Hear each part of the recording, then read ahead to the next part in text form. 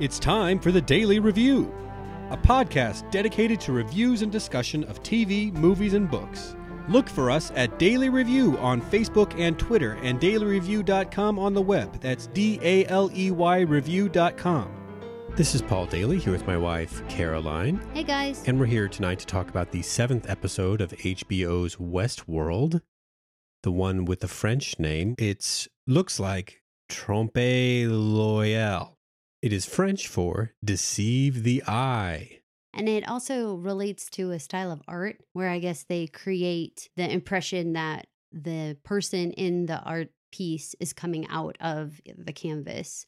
So they show an example online of there's like a Norman Rockwell where like the boy's like climbing out of the frame. Yeah. Boy, that seems very appropriate for this episode as everyone seemed to be deceiving us. Let's start with William and Dolores, what they're up to this week. They're still on this very romantic train trip. Somehow they upgraded from the potato wagon car to the car with guns on the walls and looked like a wet bar and maybe like a hot tub over in the corner. It was very posh. It was very romantic, very sex on a train, sass. Yeah. So their relationship certainly kicked it up a notch in this one. They, went to another level, as they say. They went to the level, in my opinion, at this point. They have decided that they are going to be on each other's adventures here. And they both had a lot of exposition where they were explaining how they're just feeling so different these days and their lives before were so meaningless. The big fat difference is that Dolores keeps saying like she feels like she's searching for this thing out there that she just is like calling to her out there. William, on the other hand, is like, it's all you, baby. My life was nothing without you. You unlocked it all for me. Oh my God. And then Dolores' response of like, I'm not a key. Oh, William needs to hear her words and know that he is a lot more in love with her than she is with him. That's what you got from the I'm not a key? This is like, she's not that into you, bro. Like, she definitely needs him as a buddy and stuff, but there's nothing about what she said that was anything about, I'm so in love with you. You are the key to my future. It was all like, I do kind of need you, but I have a future and I'm moving on to this other situation. So you're in the camp that believes that she's sort of playing old William. I don't want to say playing. I want to say that they both had their reasons for coming on this adventure to begin with. And she's sticking true to like, I have always wanted to get to this destination in my mind here. I think I know where I'm going and I'm going on this journey. He, on the other hand, hasn't really known what his journey looks like. He's just kind of found one along the way and been like, that's it. That's the journey. Basically. And then now has decided like she was his journey because it seems like he's saying like, this is it. This is what I've been looking for. This. And, he's not like saying like this Westworld adventure. He seems to be like being like, this in the back of the storage car with you. This is what I've been looking for. On this potato pile. Exactly. That was very Titanic, no? When they're in the car and they're like all with the baggage. Minus the chase, but yeah, it was the impromptu sex scene. In the storage car of like the crazy moving vessel. Got to be careful when you're wearing gun belts if you're going to be, going at it impromptu like that. I think there should be like a safety certification that you need to carry firearms and have sex at the same time. Yeah, that's like the advanced class. Definitely advanced class. So I felt like that both of our characters moved forward here, but I can start to see those who believe that the man in black is William. I can start to see how it's very possible that he is going to get completely heartbroken here and he's going to have this rage when he finally has this realization that he threw something away. We don't know how much of his life away. He threw something away on this very fictitious life. Mm-hmm. And that he was kind of duped into this entire situation. Do you think he's at all aware of the irony of saying he's going to stop pretending, which kind of means maybe he's been pretending to like Logan. He's been pretending to like his job. He's been pretending to like his wife, maybe. Fiance. Fiance. But instead, he's pulling for a romance with a robot. It does make me feel like he's lost his grasp on reality and what is real. I can imagine in the Westworld universe that happens all the time, where they start to forget what is real and what is fantasy and what isn't. And if you're going to go all in, I guess at some point, everybody's got to lose themselves enough to go for it and really pull the trigger, or really have sex with the saloon girl or whatever. You've got to give in. That spa area that Sizemore was at last week, that is the Delos readjustment area. Right. So that's where you're supposed to go after you've had your adventure and you've had this bout with like what is reality, and you come back and you're supposed to, I guess, get your mind back into the real world and who you're going home to and all those things. They probably even give you like whatever the reverse of an orientation is, like some amount of like get a grip, like right, you're going back to regular life. It's like killing, and there's like a line through it. Right. Like, just a reminder, right, folks, we don't do the following in the real world. Pouring, not as much. Nice. I definitely think that he has lost his grip and he is head over heels for her. Love is very powerful, and I can see where this is going to get very dicey for him really fast. So they've also been really telegraphing this is probably the Man in Black at this point. They're saying the same stuff.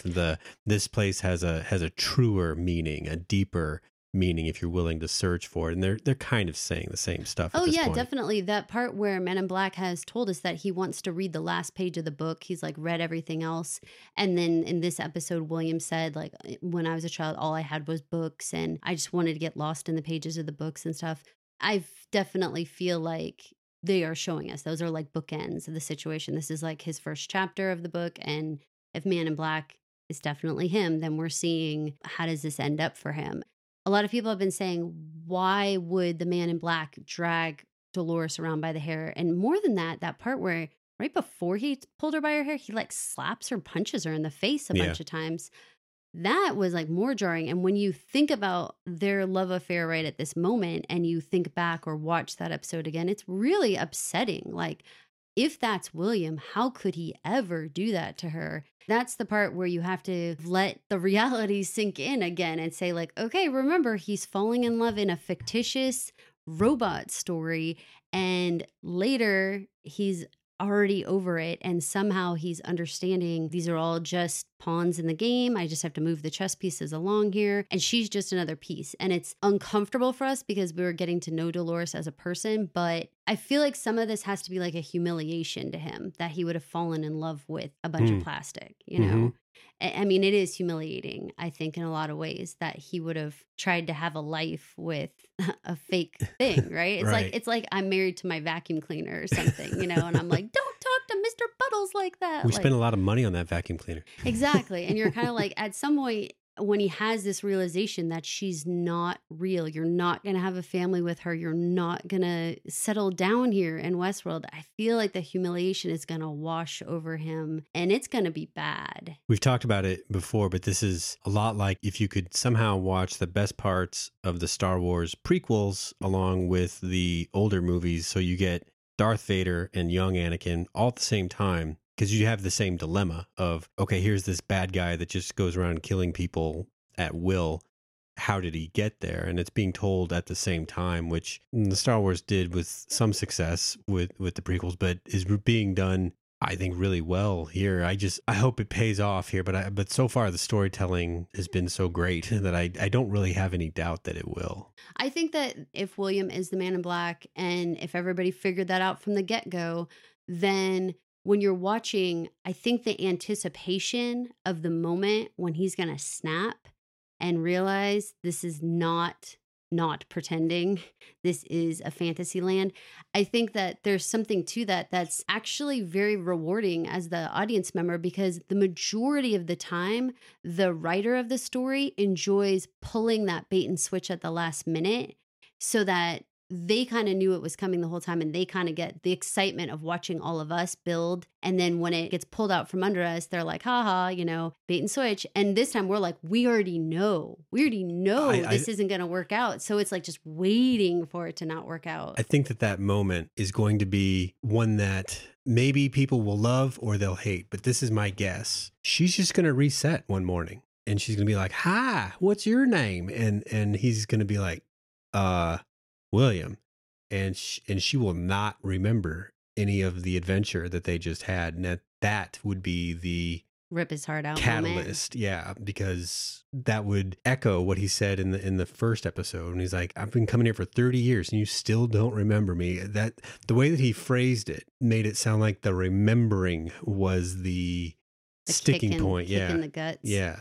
And it could be as absolutely calm as that, as just waking up in bed together and she had reset and she suddenly doesn't remember him at all. I know it seems anticlimactic, but I think it's very calm. It's effective. It's a very calm situation, and it could go that way, and it could actually be much bigger than that, where Dolores or any of the blown apart. or Dolores or any of the other hosts actually are like, we're not human, idiot. Like actually it be more graphic in his face that she's not human. Do you think that this climax, this moment, this switch is going to happen by this end of the season here? We only have 3 episodes left. Will this be like number 10? Or are we going to go into season 2 with them still like running off like newlyweds? I think that we're going to end on a cliffhanger. So yes, I think that reveal will happen by the end of this season, but it's not going to be tied up in a bow where we're going to be like, oh, okay, good. I think it's going to be like she falls off a cliff or, something that is going to make us want to watch next season. They haven't teased very much about it. It's only been renewed just this week, so. Yeah, and it doesn't come out, if you guys aren't paying attention, it doesn't come out till 2018. Yikes, that feels like forever and ever. If you think about HBO's scheduling and how they had to push back Game of Thrones, and that is the king show on HBO right now, I bet everything all the other dominoes had to follow after that in terms of production costs and when they can make things and all that. All that had to get just pushed. And I bet Game of Thrones is the cause. I feel like it's going to be a very long time, but I look forward to exactly when this whole William Dolores thing is going to come to a smacking point, because I think it's going to be really dramatic. Even if it's only dramatic emotionally and not, like you said, like a big blow up or anything, but it's just that realization. I think it's got to be this bright, burning love story, and that means it's got to be short. Okay. So you think it's going to be like intense for like the next 2 episodes, yep. And then number 3 is going to be like, yeah, starting to get weird. Yeah. This isn't Pam and Jim from The Office. They don't get to ride off in the sunset, This is scorched earth afterwards. Yes. I think it's going to be terrible afterwards.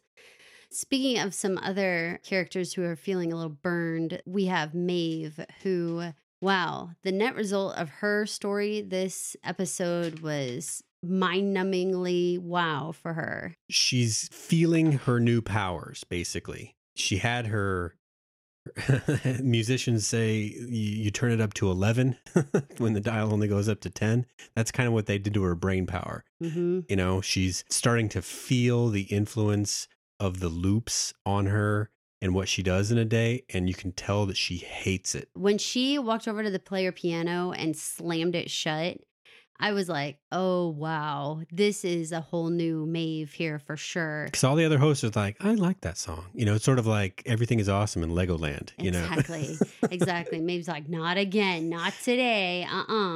Yeah, no. And even the part where she starts to talk to Clem and she starts almost unconsciously going into that script of, I told you not to put your mouth open, blah, blah.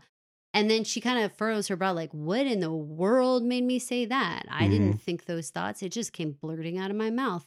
And then she goes off script and starts being like, tell me about yourself, Clem. Like, what's your freaking story here, girl? It's almost like, what do they call it these days? The idea of being present in the moment, having to think about what you're doing rather than going in autopilot. It's like she's having that little epiphany, her little Oprah moment right there in the whorehouse. Right, where she's like, you know what? How do I feel right now? Am I breathing? How do my breaths feel? Yeah. Exactly. No, I'm with you. And I think it showed even more when they are talking and she does really delve into Clem's background. And this had that terrible haunting feeling that you get when you're on a reality show and you're watching and they start to tell the backstory really deep of one of the characters and you're kind of early on. And I always look at you and say, oh man, that's when Right. they're voting off this week. Because It's like on once The Voice when like, I've been singing since I was 6 and then my father lost his legs and you know that's the one voted out that week because they can only tell the story as so long as they're on the show. And so they have to dump the story in because they're not going to be in the rest of the episodes. Talking to Clem and getting this whole backstory, we know even if Clem the robot or Clem the character is going to come back in some sort of other iteration, Clem as we know her is about to go. We know this is going to happen. So when they call freeze to everybody and everyone freezes except Maeve, so has she now somehow lifted herself above the voice commands where she doesn't have to listen to that? Maybe the command that freezes everybody looks for a certain flag in all of the hosts that says eligible for freezing, something like that. And maybe among the things that they reset is something similar to that says, no, not eligible for freezing. So that as we learned this week, there are hosts that are programmed to act like humans and be read as humans. So freezing, unless you had maybe the super freeze, the God freeze or whatever, they would not be read as human because they freeze with the other hosts. Okay, so there is something in the programming where we think that can get flipped. And so are we guessing that Felix or Sylvester flipped that for her? Yes. Maybe when they turned her intelligence up or something. But basically, yes. That's my guess. Okay. And so then when they come in and she has to like stay still and she has to be aware that they're taking Clem away. Did you think they were coming for Maeve in that moment? I was doofully manipulated into believing, yes, that since she had been logging in the extra visits and all that kind of stuff, and the previous conversation with Hale and Cullen made it sound like they needed to find some sort of aberrant behavior type host or something like that, I thought, yeah. And they even cut the camera directly to Maeve after that conversation. So they twisted my brain and I fell for it. It was funny. I felt like I was paying attention to so many other things in that very second that I actually didn't get to have that moment where I was like, are they picking Maeve? So when they grabbed Clementine, I was like, oh, okay, it's Clem. This is what's happening. I did not know what they were going to do with her. Did you think that they were going to do this whole presentation with her? Or did you think they were just simply going to destroy her? I didn't know the details, but from the previous conversation with Cullen and Hale and all that blood sacrifice business, I had some suspicion that someone had to get hurt. Someone had to get very, very hurt. And Clem would have to prove this point. Freaky. Maeve, unfortunately, has to witness the point that Cullen and Hale are trying to make with their presentation. And it seems like it just absolutely numbs her out. And the fallout of Clem getting the lobotomy moment was heartbreaking. I actually thought as an actress, I didn't find her terribly beautiful the entire time. I don't find any of them in that saloon makeup to be attractive. I don't know why. But when she was just her more natural self and the blood started trickling out of her nose, like she was really beautiful. And it was like a shame. Like you could appreciate the like, this is just a travesty that this had to happen. I felt like watching Maeve's reaction to Sylvester's procedure was so sad, and having her go back and have like their butcher little shirt like over her shoulders like a cape, like it was like her shock blanket after everything. Oh my God. Terrible. I did read an article with the Nolans on this. They basically said that the procedure was definitely, you already mentioned lobotomy, and that's what you would basically do to a human if you wanted to completely erase their personality. That procedure like disconnects the frontal lobe from the rest of the brain. And that's the effect. They can still do things, but they don't have any personality anymore. And that is what they did to her. In that article, they admit that they're pretty much like humans, and they teased that they'll go into more of that next season. Big point is the Clem that we knew is definitely gone. Yeah, and I do think that Clem, the robot Clem, will come back as something. I don't know what yet. I don't know if they're going to send her to cold storage now or if they will try to do something with her. I'm not sure, but I don't think that this actress and robot form is going to go away forever. I do think she's going to come to play, maybe, hopefully, on Team Maeve. I would love to hope. So Maeve, in this moment, decides that enough is enough. Maybe it's like if you saw the entire process of what happens with making the host, and now she's actually witnessed the entire process of taking them out and basically killing them. She is just processing all of that and like, you know what? Not happening to this girl, not this girl. And I'm a little surprised, a wee bit surprised that she doesn't say something like, we need to save them all or we need to do something. They turned her loyalty down. That's true. I guess I thought the loyalty was to Delos, but I guess you're right. It would also be to like her fellow whatever, Yeah, the I think it was bartender, a blanket whomever. category. Yeah. But it seemed like some part of me, since she was still playing this part of this madam and everything, like she had like girls and stuff sort of under her care. It seems like just a small percentage of me said like, boy, I'm a little bummed that Maeve wasn't like, everyone deserves a better life than this. Like she was just like, me, I'm out. I'm done with this situation. She's like a person visiting the sausage factory, becoming a vegan. That's so freaky. I thought of the exact term sausage factory. Like once you see how the sausage is made, you don't ever want to be involved with it. So yeah, I find it to be the same exact feeling. The response from Sylvester and Felix is almost like in shock himself this entire episode. I swear he had like one line, which was like, slow down. I think that was it. I don't think he spoke other than that. This entire episode was like a freak fest for him. But Sylvester really tries to explain to her, like, listen to me. Not only do I think you've lost your ever-loving mind, but everything in this place, including the skin on your back, is designed to keep you here. Okay, that is very interesting because we could have that moment where we're going to see like her skin like peel off of her body. Like the skin's going to run back behind the boundary line, right? Like she'll continue forward, but somehow her skin's going to not go.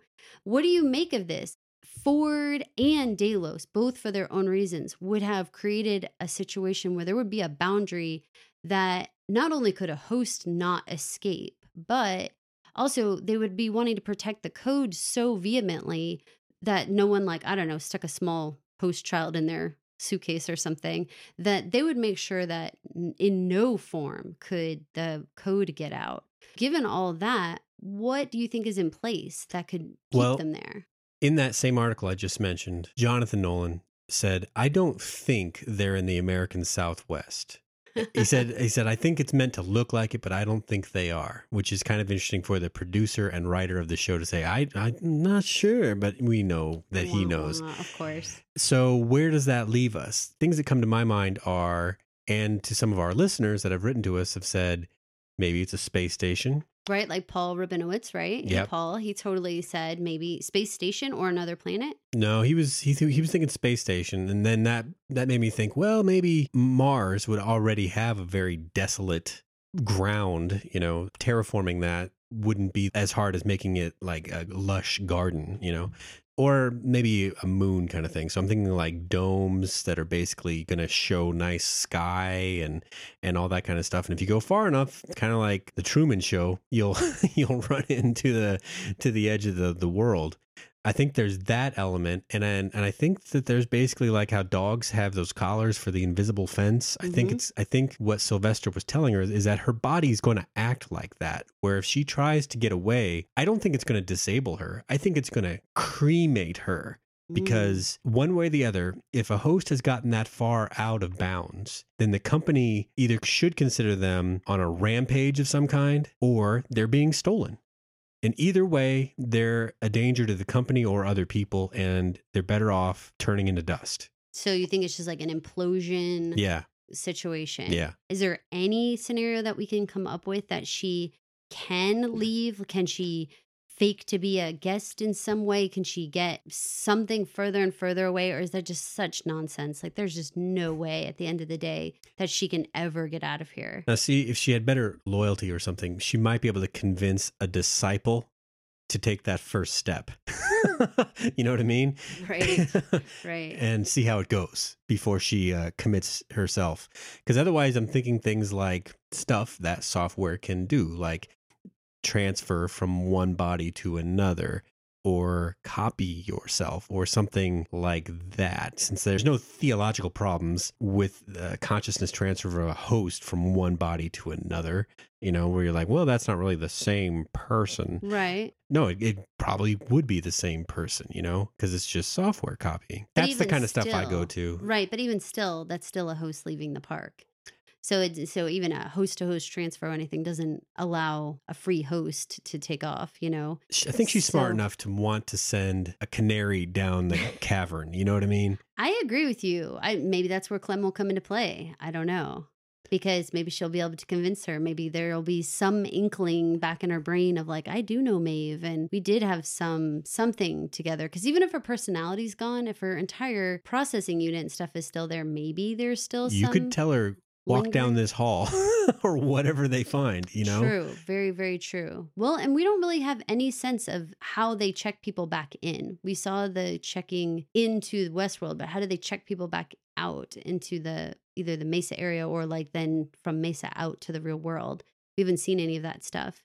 So maybe we'll get a chance to maybe see some of that process, and maybe then we can try to guess like how would Maeve possibly navigate that system. But at this point, we don't have any idea how they get back home. If it just is like they almost like drug them and they just wake up in their bed, like, and nobody knows how they get back home. See, that's what makes me think not a space station and probably more like a terraformed planet, is because they've got this monorail thing that comes in, So that just makes it seem like I guess if they can do the stuff that we've already seen them do, then why would the scale of a gigantic space station seem so undoable? But it just, I don't know. For me, it seems more like a planet.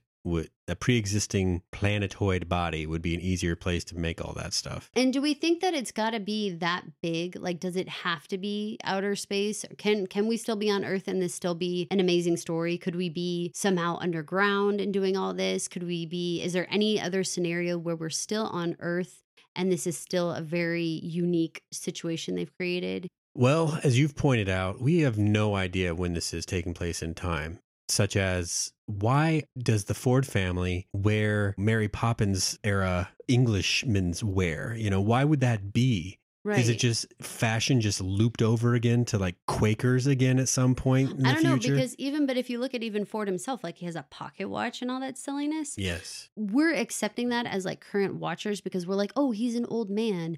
Maybe he's hearkening back to when he was young. When he was young, we are older than he is if this is in the future.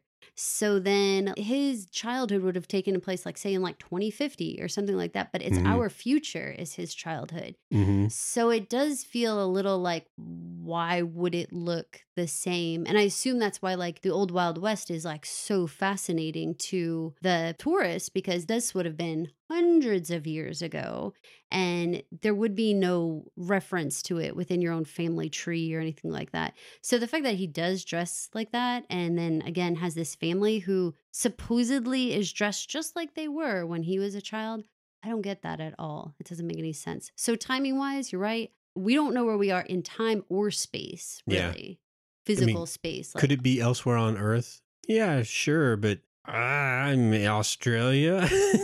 We already had the producer say, I don't think it's in the American Southwest. Well, Australia's a decent guess. Yeah, got some of the right looking topographical features, Oh, well, and it's an island, so you kind of have like that natural perimeter. Yeah. So Maeve is resolved, though, by the end of this episode that she is gonna go leaving this world wherever she's at. And so I'm really looking forward to, like you said, figuring out, is she going to try to use a canary down the tunnel, or is she going to go this on her own? Is she going to try to move her consciousness into somebody else? Is she going to still utilize all that she's learned so far about these loops and try to do it within Westworld, or try to do it through HQ? Because those are like two different places. So is she going to try to escape headquarters, or is she going to try to escape Sweetwater? Which is like two different places and two different scenarios. Like, could she hop on the train and somehow go back where Teddy comes from? I don't know where it goes. Yeah, because it seems like with the rapidity that she's dying, so that she can come back to HQ. I think she has had it with Westworld. Like, it's used up for her. Bravo to her in that she's actually figured out how to get out of quote unquote Westworld because she knows how to hang out in HQ now. Yeah. Nobody ever seems to be like, hey, where the hell is the madam? Right. What? The Mariposa's been running for 2 days with nobody here. Like, nobody ever seems to be yelling why she's not back out on the floor. So she has been. Did I see Maeve at the lunch table today? No crap. Like, I don't want to make any trouble, but it seems like she's at the salad bar. They have like a pube guard at the salad bar. Speaking of pube bar, we get to meet Hale in a very uncomfortable meeting with Cullen. Boy, was that uncomfortable. I almost never have meetings at work right after having sex. Oh no, mid-sex, where you just like dismount, come over nude, and be like, come on in. No, I'm not busy at all. If I was Cullen, I swear to God, you couldn't have drugged me in there. I'd be like, nope, not coming in. Nah. I'll come back later. No, you like I see, like you couldn't. You would have to grab me by the arm and pull me in there because when I saw this setup, I'd be like, yeah, no, my mom's calling me. What? Like, oh, what? You need me? Oh, I'm sorry. There's no freaking way I'm going in with your nude body with Hector tied up over there. She's nude. She was in the middle of an act, and Cullen must know that Hale wields far more power than Cullen can imagine. So she says, we're having this meeting now in my robe. In my robe. Start off just in my nakedness, and then I'll robe up. I don't know if this was an actress choice or if this is exactly how they wrote this scene. But if it was an actress choice, I don't go for it at all. I don't like the way that she did this. It seemed like she tried to get kind of masculine. The way she like flopped down onto the couch and started like gobbling the chips. Like, I don't know, some man on like tailgate day. Like she was just like, okay, all right, cool it. Like this is a little uncomfortable. In a second, she was going to like let out one of those long Homer burps for like 5 seconds, But then throughout the conversation, how then she starts laying down at one point and then like actually puts her head down like someone who's on drugs or something. If I was Cullen, I'd be like, are you ill? Like what is happening right in this second? The rest of her words and delivery were great. All of her body language and choices to behave like this, I thought were distracting and just made it seem bizarre. Well, if I was forced to have a meeting with a naked person or nearly naked person, I would be off balance the whole time. It would have to be several hours into this naked meeting before I'd be like, okay, you're just naked is all. Or maybe a subsequent naked meeting. But that first one in the first 10 minutes, and that's all this meeting is, I'd be off balance the entire time. So then she didn't need to do all that silliness. I mean, that's well, it's almost like she was saying, this time that you and I are spending together is not worth my effort to put on a suit, sit upright. Yes. Like that was the part that was like, come on. When she laid down, Paul, come on. That was just, I mean, I get the whole thing about wanting Cullen to be uncomfortable, but if she is this powerful, young, executive type person, there is zero reason to play the laying down on the couch. Is my robe slipping off? Like, are you uncomfortable yet? No. When she talked strong and she spoke directly to Cullen's face and she was like, listen to me, this is what's happening. She was very powerful and very believable. And I felt like, yes, this is how Hale got to be where she is. The rolling on the couch, the chomping of the chips, that was all like, all right, friend. It's like another version of when Man in Black told Lawrence, no one on the outside world would talk to me the way that you are talking to me. It's almost like Cullen would have that feeling toward Hale. I mean, Cullen is the boss of that place with the exception of Ford. Everyone kisses her ass around there. She should be able to have naked meetings whenever she wants. And this person is not even getting dressed to conduct a meeting. She has nothing but contempt for you. I'm going to challenge you to find a reason to get horizontal during a meeting in your career and just see if that makes the other person be like, you're a psycho, or if they're just like, okay, let's continue to have this conversation. I feel like it was just weird. It was distracting because I wanted to listen to what Hale said. And I did think that her actual message was complex, great, had a lot of information, powerful, everything. But it was like, oh my God, what are these antics? Like, we were going to look back. If we did like a parody of it, you'd look back and I'd be doing like a yoga pretzel. And then you'd look back at me and I'd be like putting my eyes like Groucho Marx, like crazy glasses. It just seemed like over the top. Like, she didn't need to add these dramatic moments into the whole thing. It was dramatic what she was saying, you know? And she delivered it in a dramatic way with her voice. Didn't need to have the physical antics. You think a beanbag chair would have been enough to really say, like, really, I'm not taking you very seriously? Anything. We could have kept clipping back and forth to her. Like, the next time she's like on like a Stairmaster, the next time she's feeding her dog out of her mouth with the food. Like, she's just, I don't know, I guess trying to act like it's so freaking casual. But this was a really important message that she had to give Cullen. I thought it was particularly jabby to say, I like you, not as a person, but like in this job. Yeah. Ouch. Yeah. That was particularly biting line. You don't get to say stuff like that very often. The whole idea is that she needs to make a point. And the point is that Ford has lost control. And in order to show that, they need a blood sacrifice. And my mind went immediately to Locke telling the group on the island after Boone dies, well, the island demanded a sacrifice. Only J.J. Abrams is the connective tissue there between both shows, and he might not have had anything to do with either scene, but still. The concept that the situation warrants a blood sacrifice. Yes. It's a bit out there. It's a lot. You know? It is a lot. Well, and of course, that's not the only time we hear it. So that is a whole other question mark for me about like what is happening in this scene. Who is being set up in this scene? Is it Cullen? Is Hale actually giving these marching orders? Is Hale actually on the board? I don't know. I am so uncertain at this point about at what point is Cullen getting set up. Yeah, it seems like there's two possibilities here.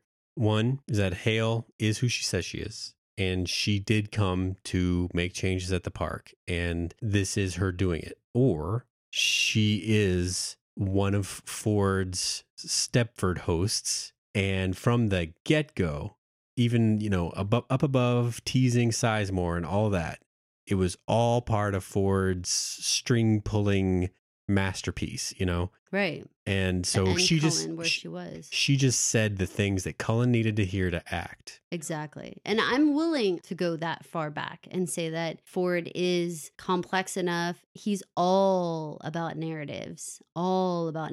He had Cullen waiting for a board member in that meeting that they had at the hacienda, where she says the board will be sending a representative. And he said, oh, she's already here. Didn't you already know? Or they're already here. I'm surprised you didn't know.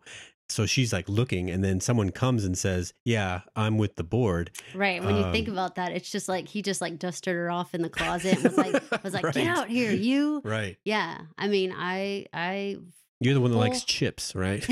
Exactly. I wholeheartedly agree that it could go as far back as that moment. That you're right, that we never saw where Cullen actually acknowledged that this person was the board person. It was more like you said, Ford said, oh, this is it. You know, she's already here and da da da. Oh, she is? Oh, okay. Who knows what the hell is actually gone on here? I do think it's that far back the more we talk about it. Every time we've discussed this, I feel like we've backed it off. Like we've been like, at what point did Ford pull the strings? And it's like every single time we talk, it's like, oh, I think it was there. Oh, no, I think it was there. Oh, no, I think it's all the way back to whatever. And I think we're going to be probably sheepish looking back at episode 10 and saying, holy crap, we thought it started at Hale, like the narrative. Oh my good God. Like it went back so much further. To speak to that, the idea that you'd catch Ford in a purely reactive mode, given what happens this episode, just seems so unlikely. That you'd surprise him and he'd be like, oh, I need to make a new plan right now. If this episode is any evidence of his larger game, that's never going to happen without a lot of other outside forces that he can't help. And I don't think what we've seen in this season so far, we've seen those forces.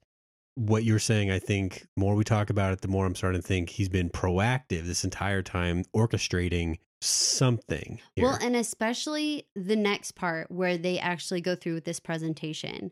Hale, as soon as we start this scene, she's like preening herself in the reflection. And Ford makes a comment to her about doing that. She's like fixing her hair. And he says something odd to her, like, I thought you were kind of like over that or something. There's something strange about that little something that I'm telling you, like board member to like executive person, there's no reason to comment on her looking at her hair in that moment. Mhm. It was a strange dynamic. That entire presentation, I felt like Ford registered the dramatics of it, but about nothing else. Like he basically just stayed completely stiff still and didn't react. I felt like Cullen was more grossed out by what she saw, and she kind of knew it was coming. Yeah. In the first part of the demonstration, when Clementine is pretty beat up, she's the one that says, okay, we've had enough of that, Yeah, she can't take it. And definitely the part where they say freeze and both of them freeze, including the tech. And they say, by now I'm sure you've realized that, we've coded this host to act like a human. I feel like that was one of those moments too where Cullen could have just looked in the camera and been like, by now, by episode 7, surely you must realize that there are people here who are hosts that you thought were human, that we've like coded to make them look human to you. And so I hope you're starting to pick up, audience, that there's going to be more people here. I really am wondering how many people we're going to get to and if it's going to get insane how many. I sure hope it doesn't. I hope it doesn't get to that silly level where we're, they're just coming out of the woodwork. Where it's really just Ford. Right. Do you think that there's any chance that Ford himself is not a human? I would feel a little robbed if he was. If this all started in the 70s, like for reals, right? And this is like in the future, Ford can't be alive unless there's like something else, right? Yeah. I don't know. I don't know when they pretend this all started. Surely they're saying like 35 years, blah, blah, blah. But I'm still a little wondering. I'm open. I've always been open.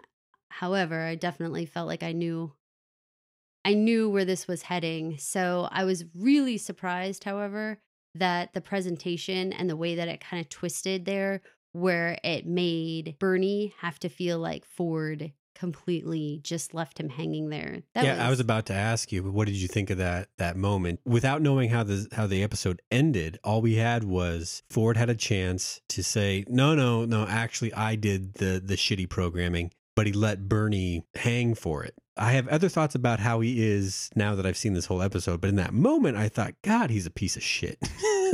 I thought that he was such an egomaniac that it felt like even when things are his fault, they're not his fault. And so even if that's what his code had actually done, I feel like he wouldn't have taken responsibility in the way that they wanted him to anyway. He would have had a twist on it in some way. So it wasn't worth him saying anything to these two women at this moment in time because he was mad about this whole thing. Bernie, on the other hand, his loyalty is so high, not just to Ford, but like to the process of what they're doing, that I just felt like his heart was on his sleeve. And Ford just absolutely just was like looking the other way, like, too bad about Now, that. if you Ford. rewatch that episode, Anthony Hopkins is one of the most capable actors ever, right? And the first time you look at that, you could kind of read a dumbfounded old man. But if you watch it again with a suspicion that he might be orchestrating the entire thing, or more like he put the dominoes in motion, that look on his face might actually be just like, well, this is playing out in a curious way. It's almost kind of an odd amusement also. I would say that. I would say that there is some part of it that does seem, like you said, a little odd, like, whoa, I didn't know. But I agree with you. It's almost like he twisted the back of the key on all these dolls and they started moving around. Then they did something funny, like they bumped into each other and you're like, oh, I didn't see that coming. Right, like they all did a high kick at the same time. Yeah, like, and you're like, well. oh, geez, that wasn't planned, but it happened and that's funny. But I like set it in motion. I wonder how much that was all planned out by him. I also wonder how many times this scenario had played out. Because there was some part of it that felt familiar and he acted like there was something a little bit familiar about it. And definitely later on, we get more from him that led me to believe this has kind of happened before. There's a lot about this series that reminds me of watching The Matrix. And The Matrix was also built around this idea that there was a cyclical nature to the population of these free-spirited humans, right? And once that population got to be a problem, then they went through this cycle of killing them all and starting over again, right? And the people never knew that, but they just kept living and fighting and doing all that. And so that when you say like the idea that this had all happened before, if you buy into the idea that Hale is potentially a host, and we know that Bernie's a host, then the only people really that you might have to worry about in that scene, because the other people would come and go, the security people or whatever, but Cullen is kind of the only other true variable in the situation. And if she's taken out of the equation at the end of that loop every time, then you could play this out every time, some version of it that a new kind of your quality assurance mouthy person. quality assurance person comes in, that you gotta start send a new one. You just kick in the board member narrative, right where they come in, and then there's upheaval and whatever. That's how it felt to me. Bernie, they did a great job of setting him up this episode for me, because he started off this episode with that terrible memory dream of his son and being in the hospital. And they humanized him so very much. It was so effective to have him reading this bedtime story and consoling his son and being encouraging. And there was no part of that felt anything but like the most human experience any of us can really have. That love and compassion, that feeling of helplessness when someone we love is sick. They pulled all of that out of me. I was in it fully. It even bothered me when the little boy seemed to kind of go unconscious and he was like, Dad, listen to me. That urgency that Bernie woke up with, I even felt was like a part of his personality, that whatever that boy was calling to him about, it felt very like, I have something to tell you. There's something to tell you kind of feeling. I felt they did a great job of like setting him up as almost the most human he could possibly have been set up to look like and act like for then the end of this episode. Like the bookend of that is like, holy moly, So I thought they did amazing. What do you think about this idea that his mind seems very overcome with these thoughts of his son, seemingly when Ford needs him to be the most malleable? Meaning like whenever he's challenged Ford in the past, all Ford has to do is be like, I see what you're saying there. Have you been thinking about Charlie today? Yeah. And it just like immediately launches him somewhere else. So the fact that he woke up this day thinking of his son and thinking of this urgency of having something on his heart and everything, do you think that even that in itself was like a Ford-induced moment for him to start this day off? Because if he's a part of this larger narrative, it sort of drives his obedience in a way. It does. And I think like sets up that hurt in him that makes him so malleable. It's like his entire clear thinking mind gets so sad and depressed and upset about that. It like distracts him, I feel like. Okay. Yeah. So maybe there would have been things he would have noticed in the presentation and he would have said, yo, this doesn't look right. What's happening over here? Da, da, da. But he doesn't. And we could think like maybe it's because his brain is like, won't let go of these other son thoughts today. And he isn't all there to argue and have all these fights about it. And when you think about it, they haven't shown us dreams that I can recall, but he has complained of bad nights sleep before. Remember that time when Cullen was like, I'm not really interested in your sleeping patterns, Mr. Lowe? Yeah. Again, knowing the outcome that he is a host and knowing that the son element has always been this manipulative element for Ford to use. It's sad, right? That he had like sad night sleeps and stuff. It's like, God, that's really perverse that Ford would like harass him almost, you know? But in this case, he needed him to be really docile on this day because he needed him to like watch this presentation, be taken aback about the firing, but like not say anything or do anything. You know, in my theory of this is just a less ambitious version of Arnold, that's part of it. Just kind of taking a licking and being like, whoa, okay. And then that's kind of what he did. He just left the room. And then that's where his programming, I guess, took over was when he went back to Cullen and was like, I know you've been stealing the data, and starting that whole thing. Of course, the whole point was that he was going to show her something, quote unquote. I really need to show you something. And I know that you're doing this with the data, but I don't even care because it's not even about that, which kind of sucks for Elsie. Because, I mean, like she did go off on this whole quest. And all we find out about Elsie in this episode is that the system shows she's on leave, which sounds suspect as hell. Right. Like the computer just shows her on vacation right now. Mm-hmm. Oh my God. Yikes. So him like writing that whole thing off like, oh yeah, no, we're not going to do any more investigating of that craziness. It was just like, wow, okay, nice. Poor Elsie. So when you think about all that, it really makes it make a lot of sense, given the way that Ford talked to Cullen back in the hacienda, that he knew as far back as even then, or maybe even earlier, that she's on her way out. He wants Bernie to act like a human almost all of the time, except for when he's carrying out his orders. And even when he's carrying out his orders, he wants him to still fit in as another human would. So it's almost like, you know, how it can be said about certain people that you have to make them think it's their idea. Mm-hmm. Or like Inception or something like that. It's like that same idea where he needs Bernie to feel that way. Well, and I'm glad that you brought that up because that makes me think about the fact that Bernie happened across Ford's family. How much of that was one of those like planting it like, oh, I need to give him this thing that he needs to show Cullen. I need to give him this secret that he needs to bring her here to show. And so like how far back was this kernel so that it's his idea to come and show her? Because otherwise that just really worked out really, really well for Ford. Come on, there's no way. So then in that case, even the whole finding of the family and that big moment where he explains everything to Bernie, I feel like that's happened before. Mm-hmm. And that's the secret that he has to tell QA in order to lure them to the basement and have this situation happen. A discussion I was having with Chris, our listener, this week about how it is that Ford just appeared in the house. Yes. And we had such like a moment last week where I was like, it just seems like, what was he crouching behind the wall? Like that seems so goofy.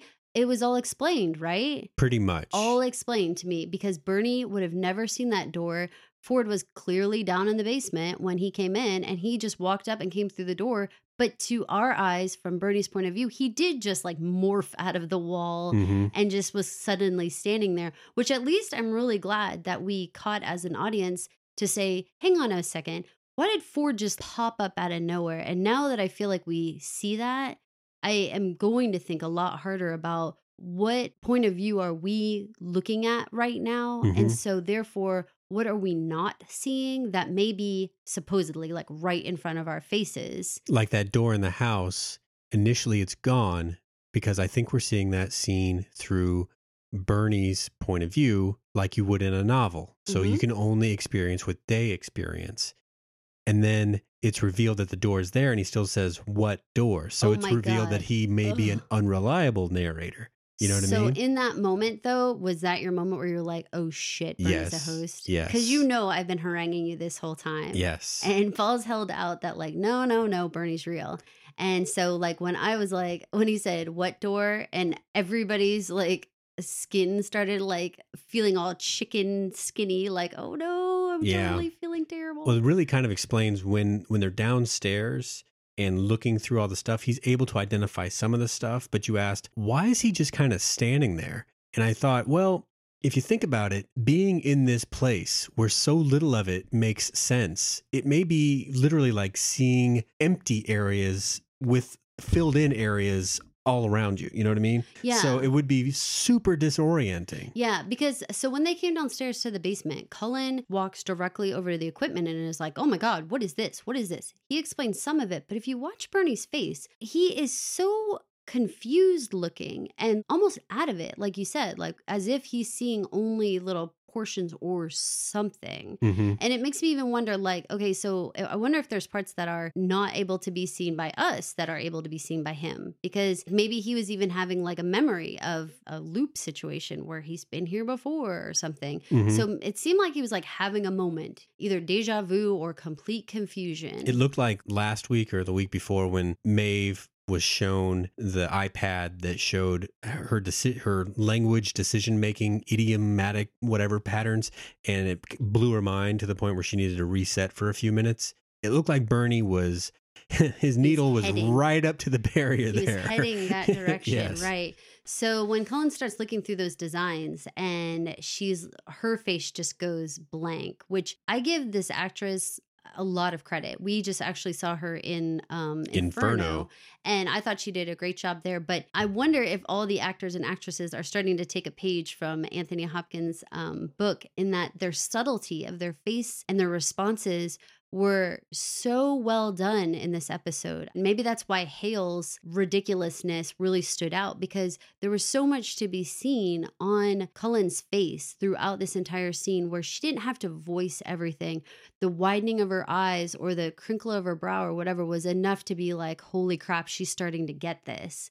Even with us not seeing the paper, just seeing her facial response, which wasn't dramatic at all. We knew she had seen the Bernie model. Yes, we knew what she had seen, and it was like, oh, God. Do you recall the sheet? Did it say Bernard on it?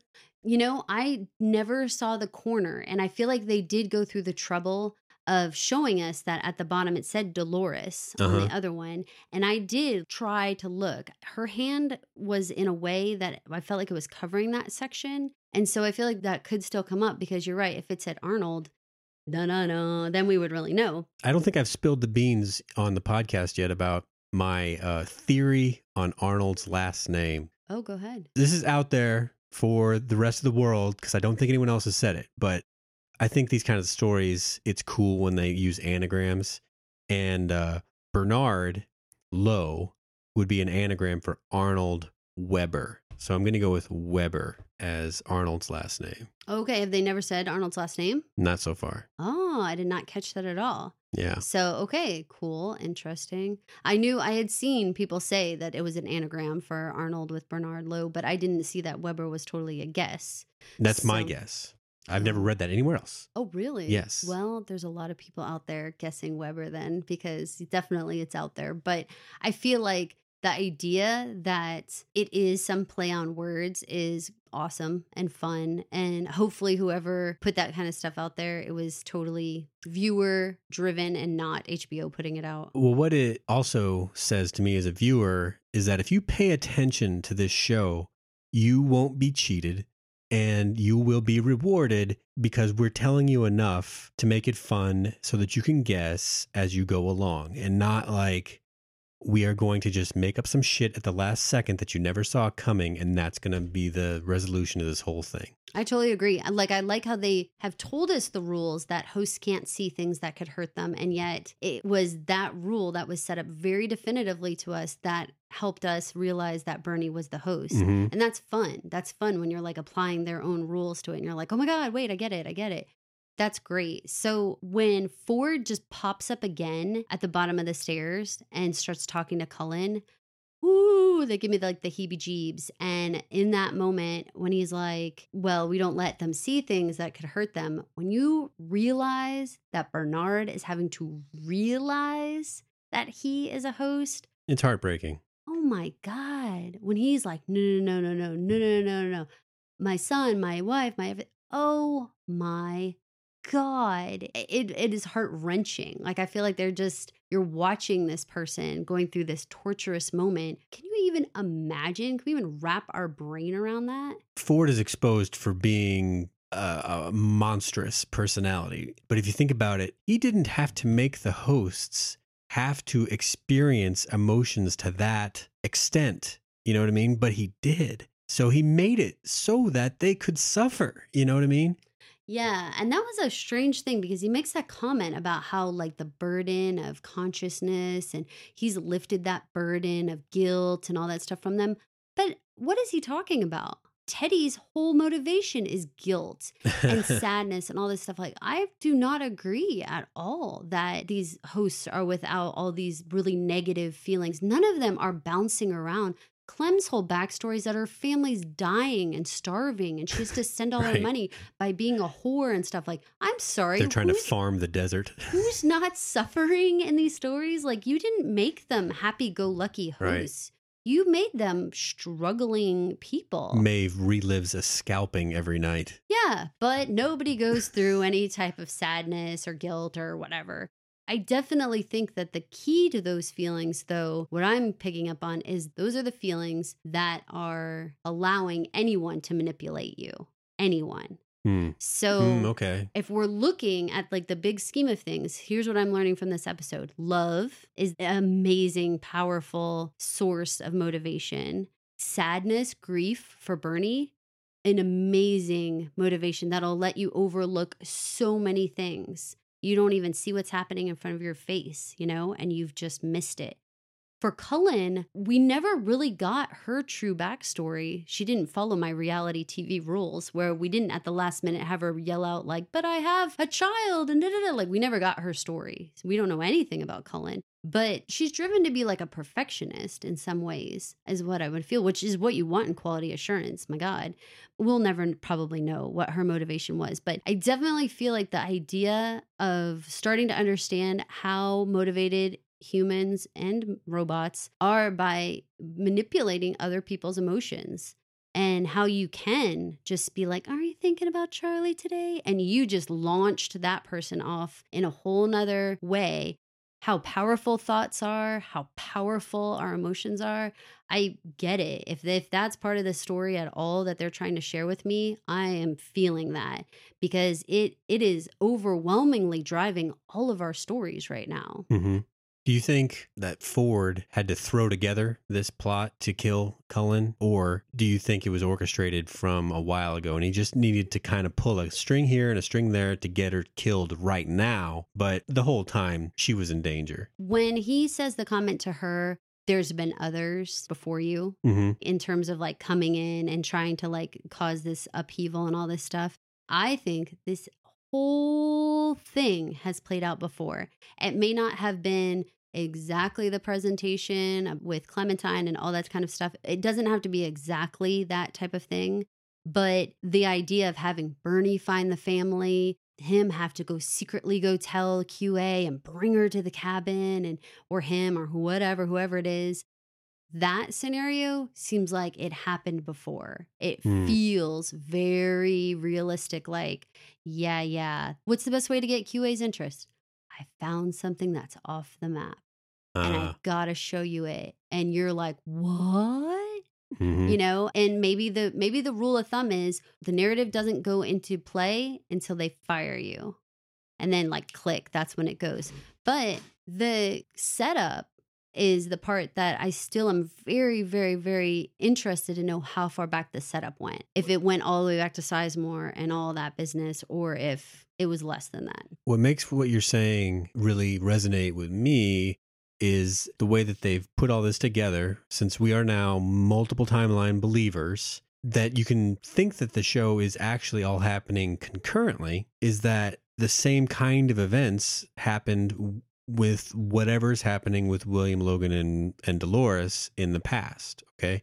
So Dolores, though, was the only one feeling that need to go outside of her loop, you know? So she's the Maeve of yesteryear? Yeah. And Bernie says as much, that when you have repetition over and over and over again, it introduces variation, right? And so that's her living out that variation.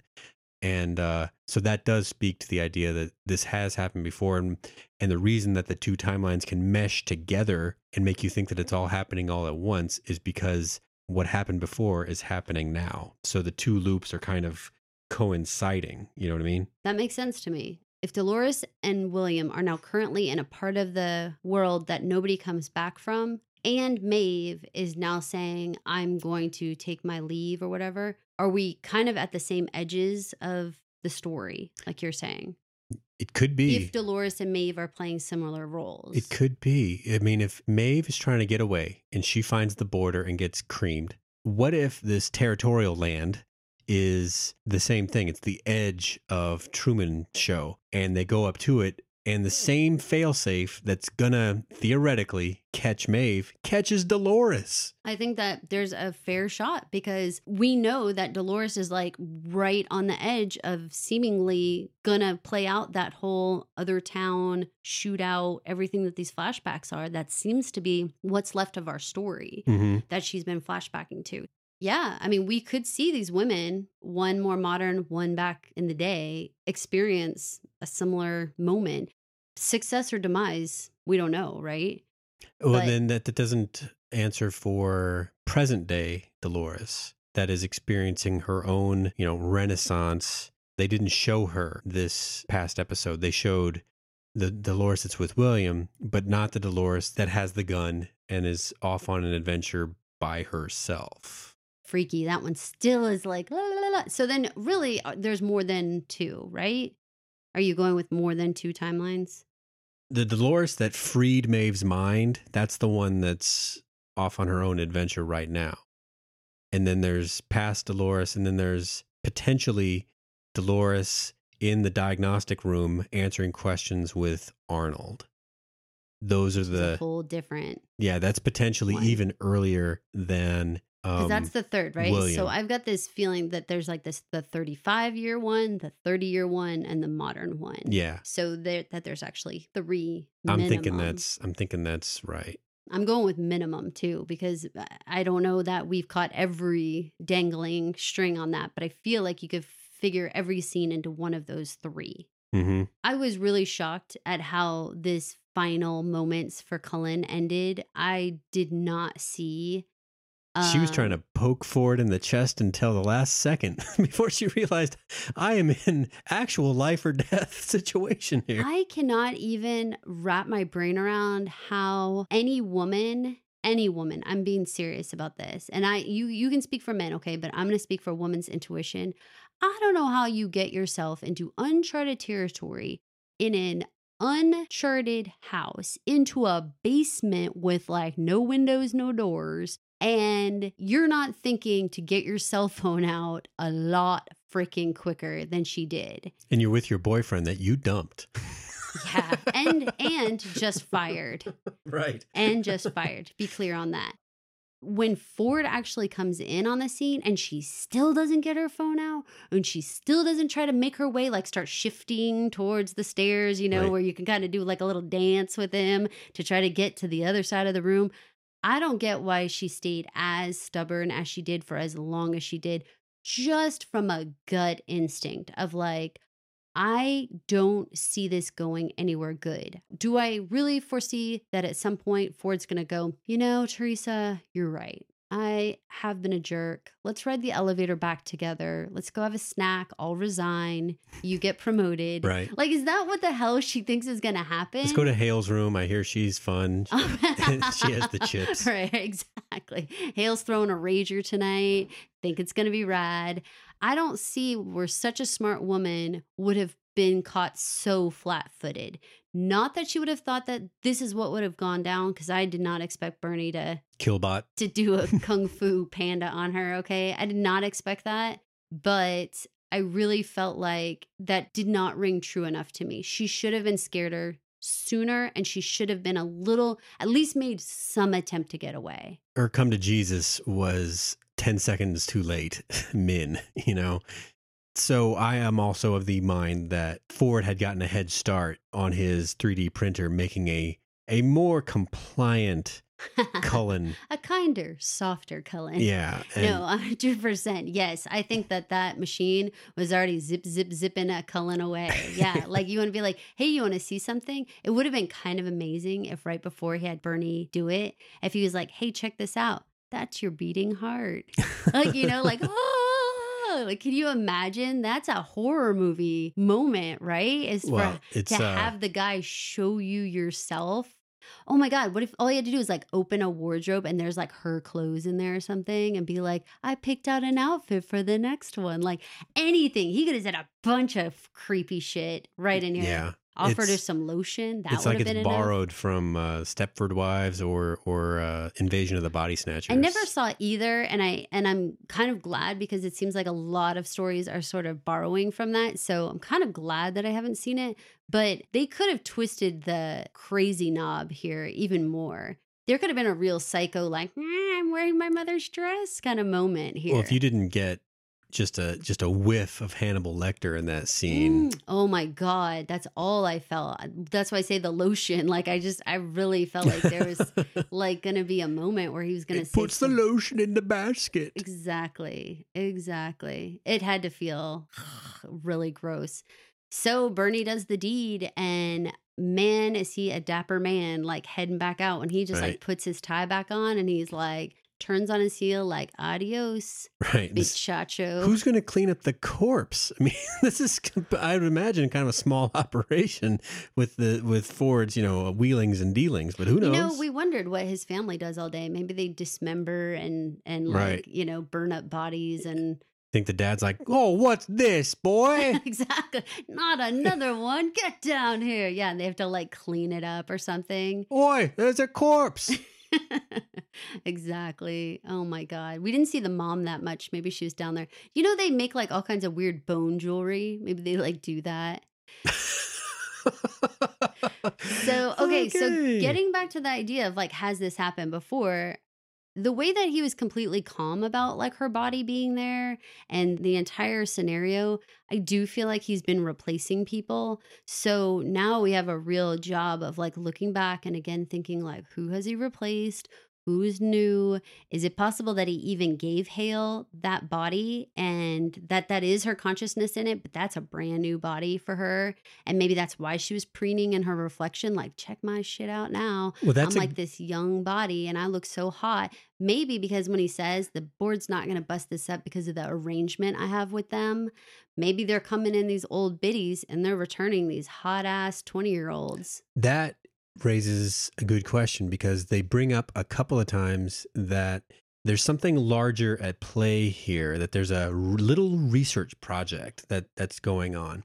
And that makes you wonder, what is the research project? And I'm thinking, if we're dealing with these highly able robots that mimic the human body in almost every way, except for the way the mind works, in that same article, the Nolans said something about the brain in the host works a little different and it doesn't experience brain death the same way ours does. So that's why they can reset, is that their brain just doesn't die after a couple of minutes of not breathing. Okay. So I'm tending to lean towards what they call in speculative fiction something like transhumanism, which is your consciousness being able to be transferred out of your body, presumably to a machine. And that would really jibe pretty well with what we're seeing here.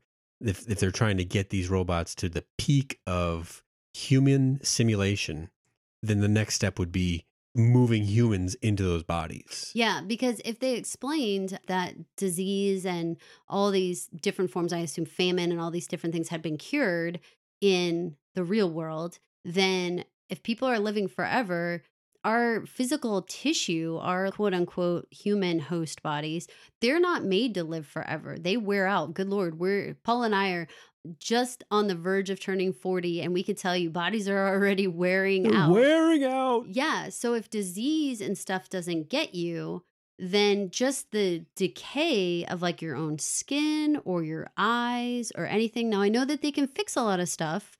Maybe they can do preventative stuff, but just wear and tear seems like, what we need? Synthetic freaking bodies. And then now we're really going off to infinity and beyond here, right? We can just keep going because we don't have that pesky, organic, falling apart skin and organs and everything, because those they cannot last for hundreds of years, No matter if we keep cancer and stuff away, it just seems like they're just going to wear out at some point. So to me, they set us up with that. With the disease is cured, people are living. Well, what's got to be their real world problem? What is the thing they got to be solving? It's interesting that Bernard / maybe Arnold is the only one that talks about having a son. If they go with this transhuman route, the next thing that follows is people just stop having kids. There's no reason to have kids if you live forever. It would just be more like recreation at that point to have kids because you live forever. You don't need to perpetuate the species anymore. Adorable. It seems like you're really exposing the reason for children over there. I get it. Like reproductively, you've got to make the next generation. But I'll say for me, I always wanted to be a mom. I wanted to be a mom. That's where I feel like my personality actually was. So for me, like I wanted to have kids, not because I wanted to replace myself on the planet. I never even thought about that. But I really thought about just the idea of, nurturing and growing and developing a small little guy and helping them, supporting them to be their own little being. Like for me, that was my goal. So I'm not saying that goes away, but I'm saying that doesn't go away. Urgency changes. You're very, very right. If you right. can play that out over 1,000 years, you don't have to do it in the first 20, Absolutely. You don't have to do it in the first 100, right? Right. For sure. And like you said, and we've seen in other shows, the idea of not naturally having babies in the wild, if you will, like with actual moms and dads, but instead there being some sort of reproductive center where babies are going to actually come from, and they're actually being produced, via science and not like actual bodies mating. That's a whole nother way that the population continues. That is a lot less. It answers your question about how do we repopulate and not that kind of side of what I'm talking about, that nurturing part of humans. I feel like we saw a lot of amazing things in this episode, and I'm really drawn into everybody's stories. I feel like every episode has led me to another moment of anticipation. Like I really can't wait to see where Maeve's going to go. Now I'm really starting to wonder how long is it going to take before William starts to realize that she doesn't love him like what made this, for me, probably the best episode so far was there were only a couple of major events. Maeve wants to leave, and Bernie finds out he's a host, and Cullen gets killed. 3 things. And so they had to balance that out with a lot of action. They couldn't spill more than that in one episode. So they gave us a pretty good action scene, and that took up the whole hour. And I felt way satisfied at the end of that hour. I did too, much like William with Dolores, right? Right. It was my key. Nice. So we can't wait for you guys to watch the next episode with us and listen to the next podcast. Catch us at dailyreview.com on Facebook, Instagram, Twitter, wherever. Tell your friends, tell your mom. We are always looking for new listeners and even reviews and ratings on places like iTunes or wherever it is you catch our podcast. Thanks a lot. Thanks for listening, pod people. Thanks for listening to my mom and dad. You don't have to go home, but you can't stay here. Just go home, folks.